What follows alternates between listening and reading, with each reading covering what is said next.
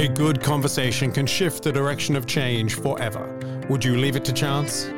Join the authors of Design to Change and explore this series of conversations with designers and event owners. Driven by the need and conversations with event owners and event designers who use the event canvas around the world, this series explores the depths of conversations to elevate your abilities to look and act beyond the now. Episodes are hosted by Ruud, Janssen, Rolf Friesen, Dennis Lehrer, and Paul Rukens, with illustrious changemakers, designers, and pioneers in the field of design and beyond. To explore these conversations and additional content, visit DESIGNtoCHANGE.online. For now, let's start the conversation.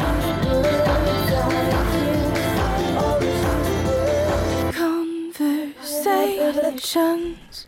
Here we go. Jayr, boss. Welcome to the podcast On Stage. Thank you for having me. So, Jayr, you're the director at AO Spine and head of the Global Networks Marketing at AO Foundation. And we met probably over 6 years ago, I think by now. That's true. On a first project and a number of subsequent projects. So thanks for joining us. Good to be here. I'm excited. Yeah. Tell us a little bit about AO Spine and AO Foundation. Just a quick little snippet so people that don't know what it is that you do. So the AO Foundation was created in 1958 by surgeons who thought how to change the way of treating patients with a fracture. At that time, it was still all external fixation. They thought, that's not the way to do it. Casting doesn't give you the right results, so we need to change that. And a couple of surgeons came together and thought of that and changed the way, basically, how it's done with internal fixation, putting screws and plates in it, and then developed basically from there. And one of their key points was that you cannot just give the instruments and implants to surgeons. You need to train them, educate them, and then collect the data afterwards. So they created an organization, the AO Foundation, to do that. On one side, develop implants. On the other side, educate the surgeons to use them. And at the end, also collect the data and review if there was success. And out of this, over time, over the next 60 years, AO Spine, as a subset of the AO Foundation, was created, focusing only on spine surgery. And we do education. So we do about 250 educational events worldwide. We're also aiming to be an academic society. So we have our own congress with about 2,000 participants. We have our own scientific journal, which is open access, and we do a lot of our own research. And of course, we build a community around all of that. We have about 6,000 surgeon members worldwide and quite a lot of data set, I would say, with surgeons and data points with surgeons. That is an impressive feat after 60 years of activity. One of the stats that I was sticks to my mind when I walked into your offices in Davos and in Dubendorf was just that proportion of how many people, after breaking something in the past, right, were able to recover from it, and what the statistic looks like today. And that is a phenomenal change over time, right? Absolutely. Remind me of the statistic. What was the exact statistic? Or? I think it was at least 75%, or quite a high number, with casting had a malunion. So that means the bones didn't merge together the right way, or they had still some disabilities. And today we're talking about 0 to 2% probably of the same population. So it's really dramatically reduced. Yeah. That's an awesome change. And change is something we're going to talk about today. Design to change, right? Elevating your ability to look and act beyond the now. Now, this book and this podcast, Design to Change, is all about the conversations around that. And let me start off with a question that's actually in the very first page of Design to Change, and I'll read it out loud to you. A good conversation can shift the direction of change forever. Would you leave it to chance? It depends, I would say. On one side, of course, leaving it to chance gives you the ability to be flexible about the discussion and move to any direction you want. And that's kind of like the brainstorming. You might not always get what you want from this conversation. And on the other hand, you have the directed conversation where you prepare, you really think about the outcome before you go into the conversation. So, and sometimes you need that as well. because that gives you really the dramatic change. The other one is kind of the vision. You get a nice vision where you want to go. But in order then to be able to implement it and really go step by step, I think then you need to start really to prepare the conversation and just go in it and see what's happening. Because at the end, you get a great conversation with no outcome. So, and with the other one, when you plan it, you know what the outcome is and you can drive towards this outcome, and that helps you a lot. So yes. Love that. So I remember our first interaction was probably, a couple of weeks before a large event in Milan for the Spine Congress that was taking place. I think it was in 2016. It was 2016, yes. I remember we were having a conversation on, maybe we'll have to wait till after the event and then we can look back at the event. At which point we suggested, why not take a close look at the baseline of the event as it's happening, speak to the stakeholders, observe the actual delivery of the event. Looking back 6 years, how do you look back on the changes since? So I think the beginning was great because we were a young Congress. So we were trying to get into a market space with all the ton of other congresses out there in this industry. And we were wondering, I was wondering, what can we do different at that point? And, that's where I searched the internet. And at that same time, I think I was hearing about this business model canvas. So I gave canvas and saw event canvas. That's interesting. And I think that the lucky part of it was that you lived close to Basel, because I thought, hey, he is living close to Basel, so let's invite him. It can't hurt. And I think that's where it started to really realize is like when we really want to move this young Congress into another direction than what all the others do, because that's kind of how you start. Usually you copy what the others do and just do a little bit better. But that's how you start. But then you realize we need something else. So what helped at that point is we didn't know who the stakeholders were. Of course, surgeons. But I think we didn't realize that we have way more than surgeons. And even within the surgeon group, you have different kind of stakeholders. And just learning about that, seeing what the different viewpoints are. And, when we had this design room at that point where you open up this room, people could go in, put some post-its on different ideas, especially also on ideas for the future. I think that opened our eyes that we need to be a little bit more careful how we do it and not just focus on the ones who present, but also the ones who listen and the ones who have a complete different agenda than what we think the agenda should be of a surgeon. So it's really putting ourselves into the shoes of participant, of a speaker, of an abstract submitter, a poster presenter. And with that, and then also subsequently, learning about the canvas, having first a long list, then getting the short list, we learned what we need to think about. So we started to more on a, let's say, structured way. We got into it, and not just out of what our intuition is, what our experience was, and what we thought is right. It was really what do the others think? How do we see it from the other's eye, out of the other's eyes? So that helped. And with that, we could start evolving, looking where we are. Okay, today is maybe the wrong time to look at the Congress, but looking at when we last in Toronto, when we had our last face-to-face meeting in 2019, we developed tremendously. And we could develop not just for the participant, and we grew to the Congress with the most sent in abstracts.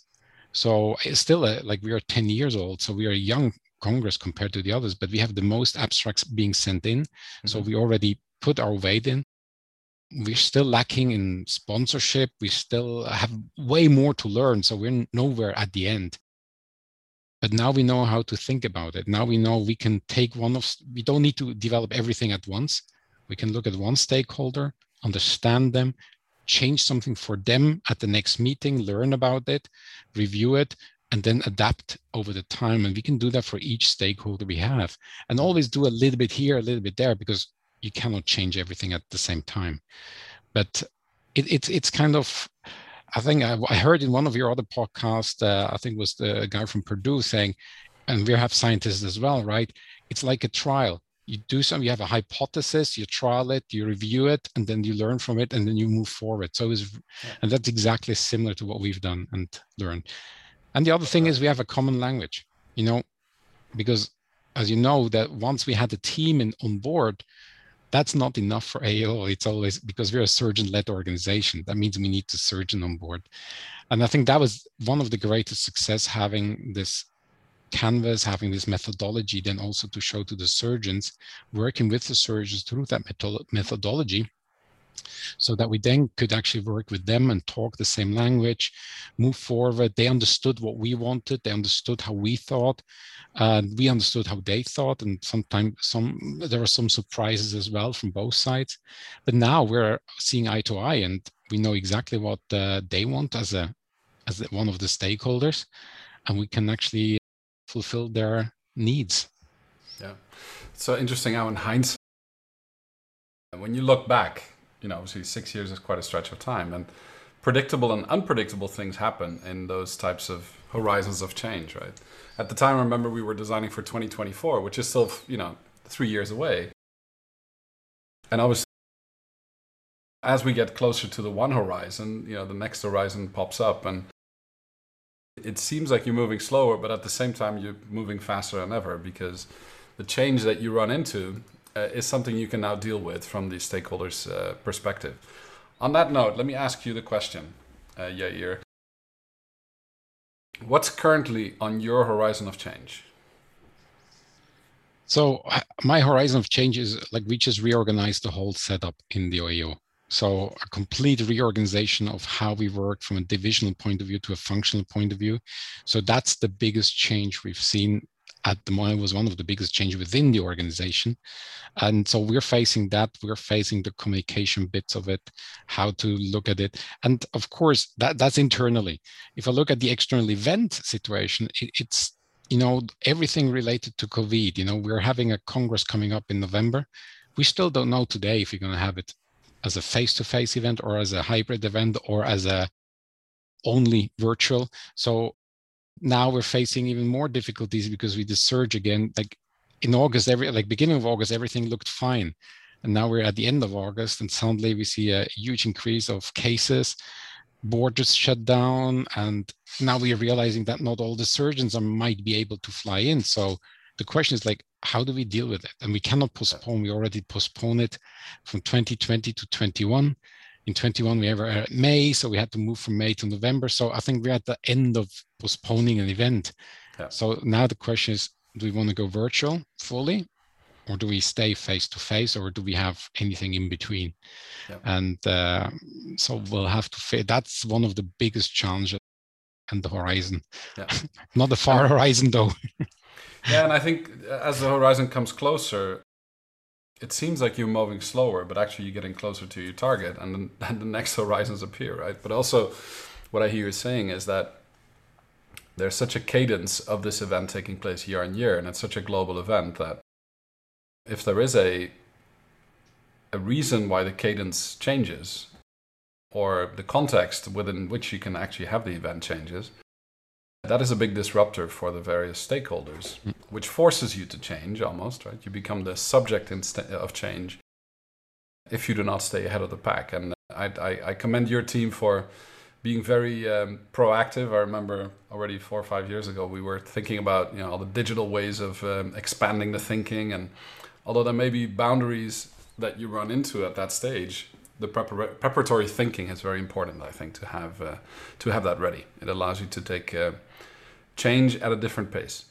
On that note, I'd like to take you further down this rabbit hole that we're currently on, because I think the horizons of change, especially with your very focused work at AO Spine and at the AO Foundation, because your context is also changing and reorganizing it.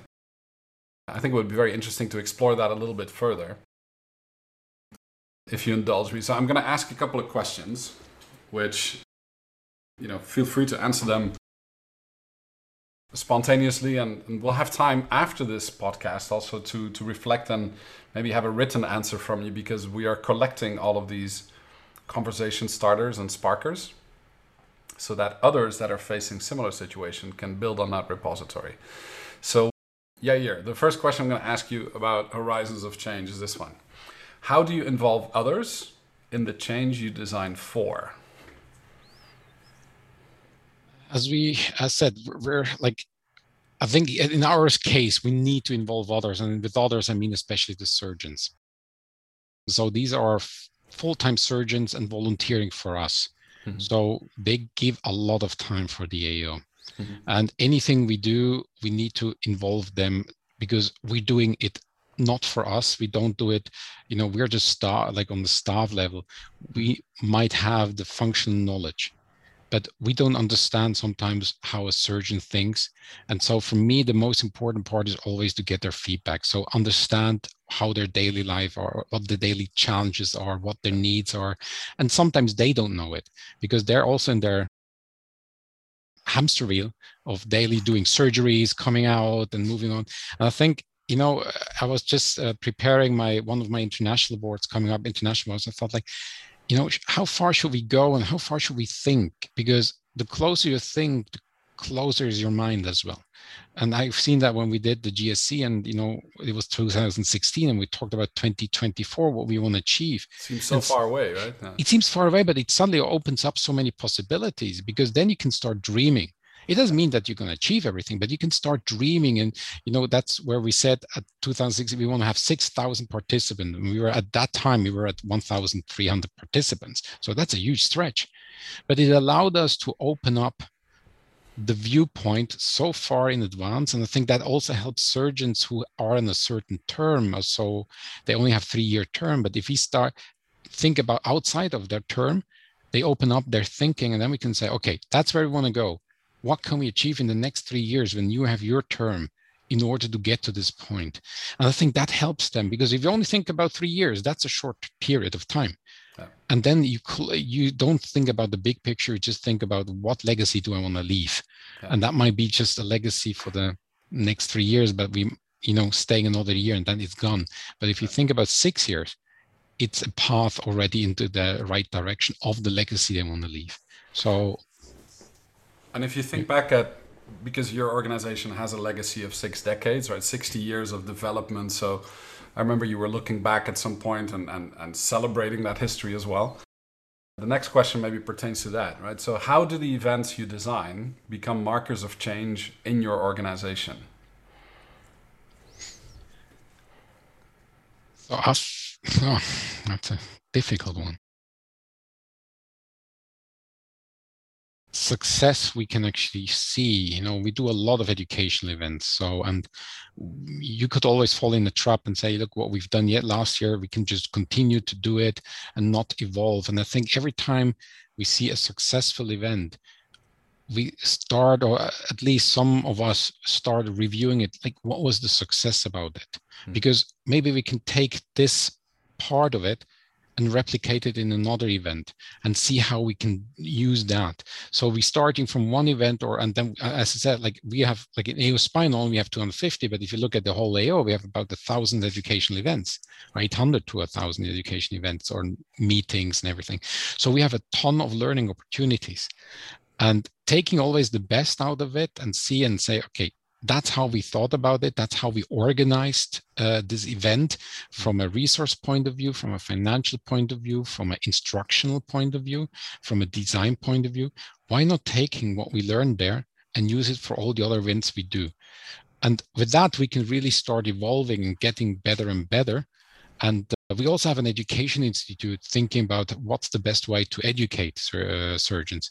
So we also have it from a theoretical point of view to look at it and say, okay, what's the latest in adult education and what should we take there and how do we do it? And then we have always the pilot events here and learn about it, see if it works, see what we need to adapt before we roll out to big scale.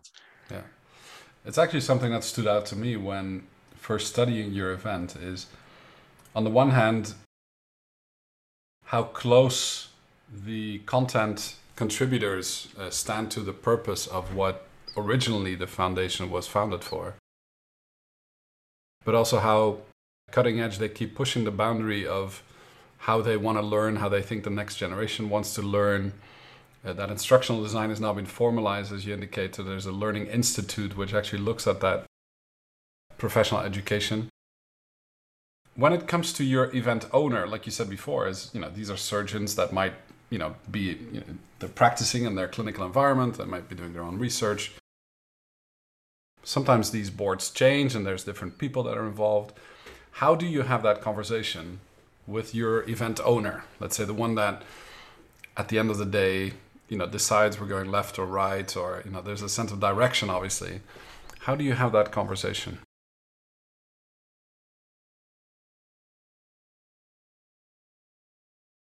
Hopefully honest. Honestly, it's always difficult because we have so many of these event owners, and they come sometimes with a prefabricated notion of what they want.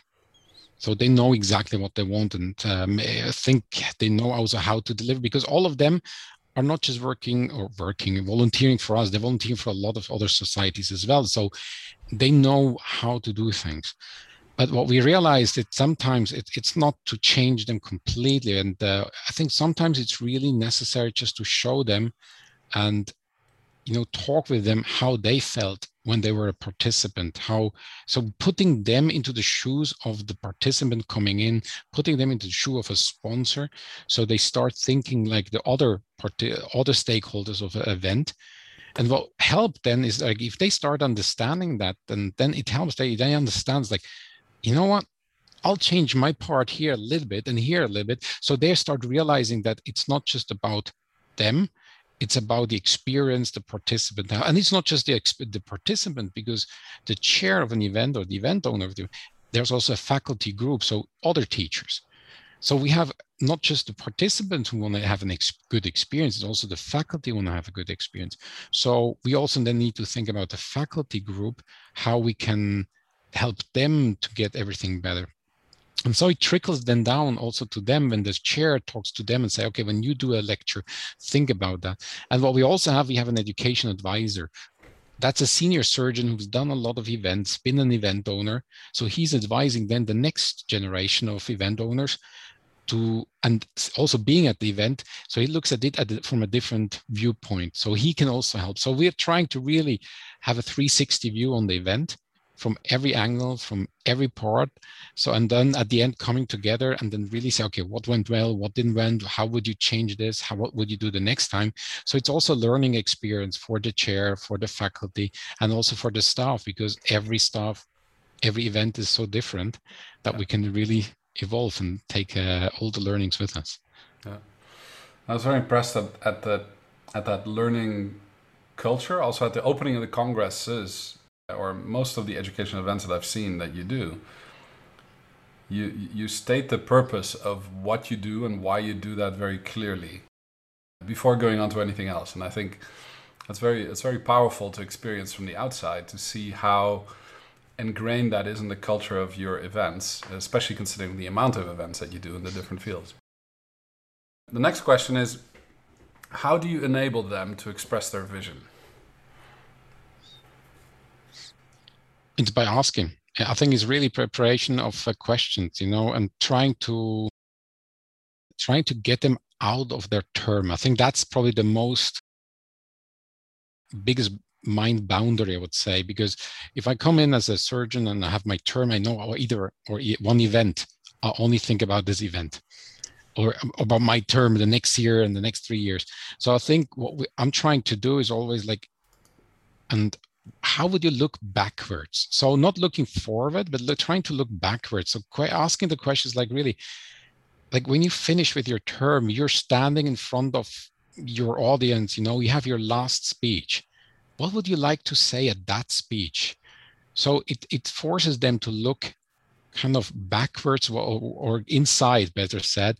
What do they want to talk about at that point? And if they can start thinking about that, talking about that, it helps them to visualize the future as well. And then we can really start kind of backward planning. Say, okay, in order to get there, what do we need to achieve? What steps do we need to do in order to get there? I think that really helps them a lot, because it's hard to come from a busy world and then thinking about the future. So sometimes we need to take them out of the busy world, and then it helps. Yeah. Which leads nicely into this next question, which is, how do you enable them to connect the vision to the event, right? Because you've brought them to that future state, right? So you said, okay, imagine that your term is finished and you can look onto the back and what will you have achieved? And that's the creation of the narrative. How do you then because at the end of the day, you and your team have to take that future vision and break it back down to, okay, so what do we do for event 1, 2, 3 that are upcoming? How do you enable that connection to the vision, to the event story? I think you actually said it. You need to tell a story. So what you're trying to do is saying, how do we get there? What's the story of our way to get there? So take the points of the vision, break it down into little parts. And I think, and then it's up to us to really say, when do we do it? Because sometimes it's so, let's do everything. And especially you're so enthusiastic at the point when you have the vision, you want to do everything the next meeting. And that you're just running there and say, we need to do this and that. And then at one point, but then you need to realize, and I think sometimes it helps if somebody from outside looks at it and says, do you have the resources to do that? Do you have the money to do that? Yeah. Okay. Start small. What helps? Start really with the feasible parts in order, because I think what you also need is the success story, because you have a vision. And if in the year 1, you don't have any successes, then you can forget 2 and 3, because everybody says, look, it never works. Yeah. But if in year 1, you can already show the little steps, the successes you already have in order to get on the path to the vision, they follow behind you. And then they're so enthusiastic, they will help you to do things. And as they're volunteers, they're so passionate. So sometimes it's hard, you need to stop them, but sometimes sometimes when you see the passion comes out, then it's easier to actually implement new items. Also things which they thought like, hey, I never believe it's going to work. And they say, let us do that. And if it doesn't work, we're not going to repeat it, but let us do that and we'll show you the miracle. And then it works. And then he says, you know what? I trust you. Now I really trust you. You can do whatever you think is good. And you get me to the vision, and I'm supporting you in all ways. So it's almost like when you start out driving, you don't start out on the highway driving 150 kilometers an hour, but you start out on a small road or on a parking lot, and you allow yourself to bump slowly into some of the hurdles that you go into instead of at full speed. And I like how you articulate that, because there's never a shortage of ambition I've seen in your organization for people to move the needle faster, but it's also about throttling the needle so that it actually stays at speed, right? On to the next question, which is important as an organization, because you have, or also for the volunteer leaders, they have a fiduciary responsibility, but there's a responsibility for how these things create value. So the question is, how do you articulate the value that the events create? And there's a good question, the value, because the question is which stakeholder, which value, because there's so many values and so many, each stakeholder has their own value. Yeah. And it's sometimes hard to figure out like, what is the overall value of the event? Of course, we as an organization, we have a value we want to show. And I think that's kind of where you try to find the right KPIs. I think for a Congress, it's how many abstracts we get the next year. That means if we get more and more abstract, that means more and more surgeons are inclined to say, I want to do it there because it's a good event to actually submit my work. And then, of course, it's the sponsors. So, because what I also realize is, we need to make sure that they have a value out of it. So how do we need to design for them. We can't just ask for the money and say, right, but you just have your booth there and be happy that you're with our event. No, we need to think about already of the design of the event. So how do we actually get the participants through into the exhibition? So what event do we do within the exhibition hall so we get people there? And the value for me is then when I can see that the re-signing of the sponsors. So it's really like, then it's hard facts at the end, right? Yeah. Is re-signing of the sponsors, or more sponsors joining us? Is the feedback we gather with them? I think a lot of communication is necessary. Mm-hmm. And then I think what's also important is like the value, which is a hard to measure value, is this experience feeling, kind of where the emotional part, right? Where when you talk with surgeons after the Congress, or when they talk with their friends saying, you know what, I've been just to a great Congress, and yeah, the science was good as well, but I met a ton of good people. I had great conversations. I talked with a case with one of the key opinion leaders in that field. It helped me to advance my practice. Yeah. And that's hard to measure. Of course, we can send out surveys and ask, but you always in surveys, you answer whatever you want to answer. But it's then maybe it's also the communication afterwards, what the surgeons talk with each other. So it's then really the feedback we receive from our surgeons working with us, what their colleagues have said about the event. And that's where we realize how much value this event will bring. Yeah. And again, we are like on one side, the hard facts, the emotional facts, or the emotional part of it. So we need to weigh both, because only if you're successful, get more sponsors, that's nice. But at one point, if nobody wants to come again, it's just a waste of time, right? So looking at, just curious to ask, because, scientists are evidence-based, and, they're always looking at, data and the actual behaviors that come out of that data, which is also what you have been able to experience over time. You've trained your team to be able to do event design with the various events that you organize at various levels. Looking back over 6 years, do you think what kind of behavior change has applying event design delivered in your organization, and has it delivered the value you expected from it? For the Congress, definitely. I think the Congress is also one event per year, so we have way more time to think about it, way more time to put time into it and design it and think about all the stakeholders. So definitely for the Congress. I think for the smaller events, which are like, where one person has about 15 events per year to organize, it's harder to take the time and to reflect and, because these events are so, I would say small is maybe the wrong word, but they're so fast paced that you just do it. And I hope at the end, and that's what I try to do when I have my whole team learning about this event design. My goal was, look, they're not going to take time and sit down and, create an event design for each of their events. But if they know what to look for, if they know what to ask at the events, if they go to one and say, and just, take one participant and ask them, hey, how did you know about this event? What was your issues about getting to the event? So they realize that all these parts which we have in this methodology comes together at one point. So they take one small part each and improve the next event. And with that, I think it's just the mindset going into the event is not just I'm in the event and just need to run it and that's it. No, it's also stepping maybe at the event, stepping one step outside of the event, looking at it from a different viewpoint, talking with the participant, talking with the faculty, and asking them the right questions in order to improve the event for the next time. And that was my goal for the smaller events. And from that point, I think, yes, everybody learned from it. I think everybody who went through the training changed the mindset. Everybody now can ask these questions. If they do it, that's a different question, but they can ask the question. And I think it just opened the mindset that it's not just a running of an event, but it's also sometimes taking a deep breath, looking at it, seeing what works, what doesn't work, and then improve it the next time. Yeah. Well, I was, this has been a tremendous journey for us as well to learn together and to see how, I'm fascinated by the learning pathways that you guys create and how they're also formalized and how they're translated into instructional designs, and how the stacking of various events leads to, for instance, for AO Spine and also into the Global Congress.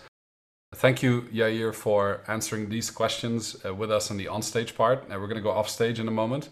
Before we do that, I have 2 questions to ask. One of them is, we'd love for others to get that succinct insight that we had out of this podcast. So we'll ask you the questions I asked you, just give a really brief written commentary, maybe within the next week, which we'll then add to the podcast. And the other question, a year from today, would like to set a marker into the future on that horizon, and then look back at how the horizon has changed also over the past year together.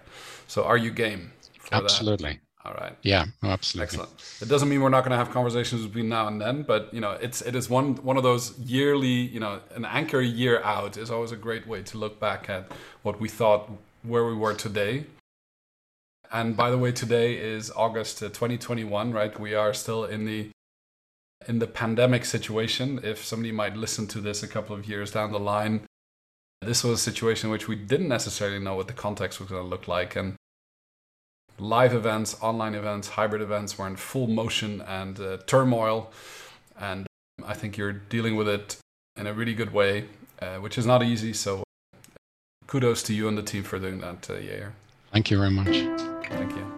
This has been another episode of the Design to Change Designer Conversation series. Explore these conversations and additional content at DESIGNtoCHANGE.online. Want more right now? Tune into the backstage episode of this conversation and hear what the experts discuss off stage.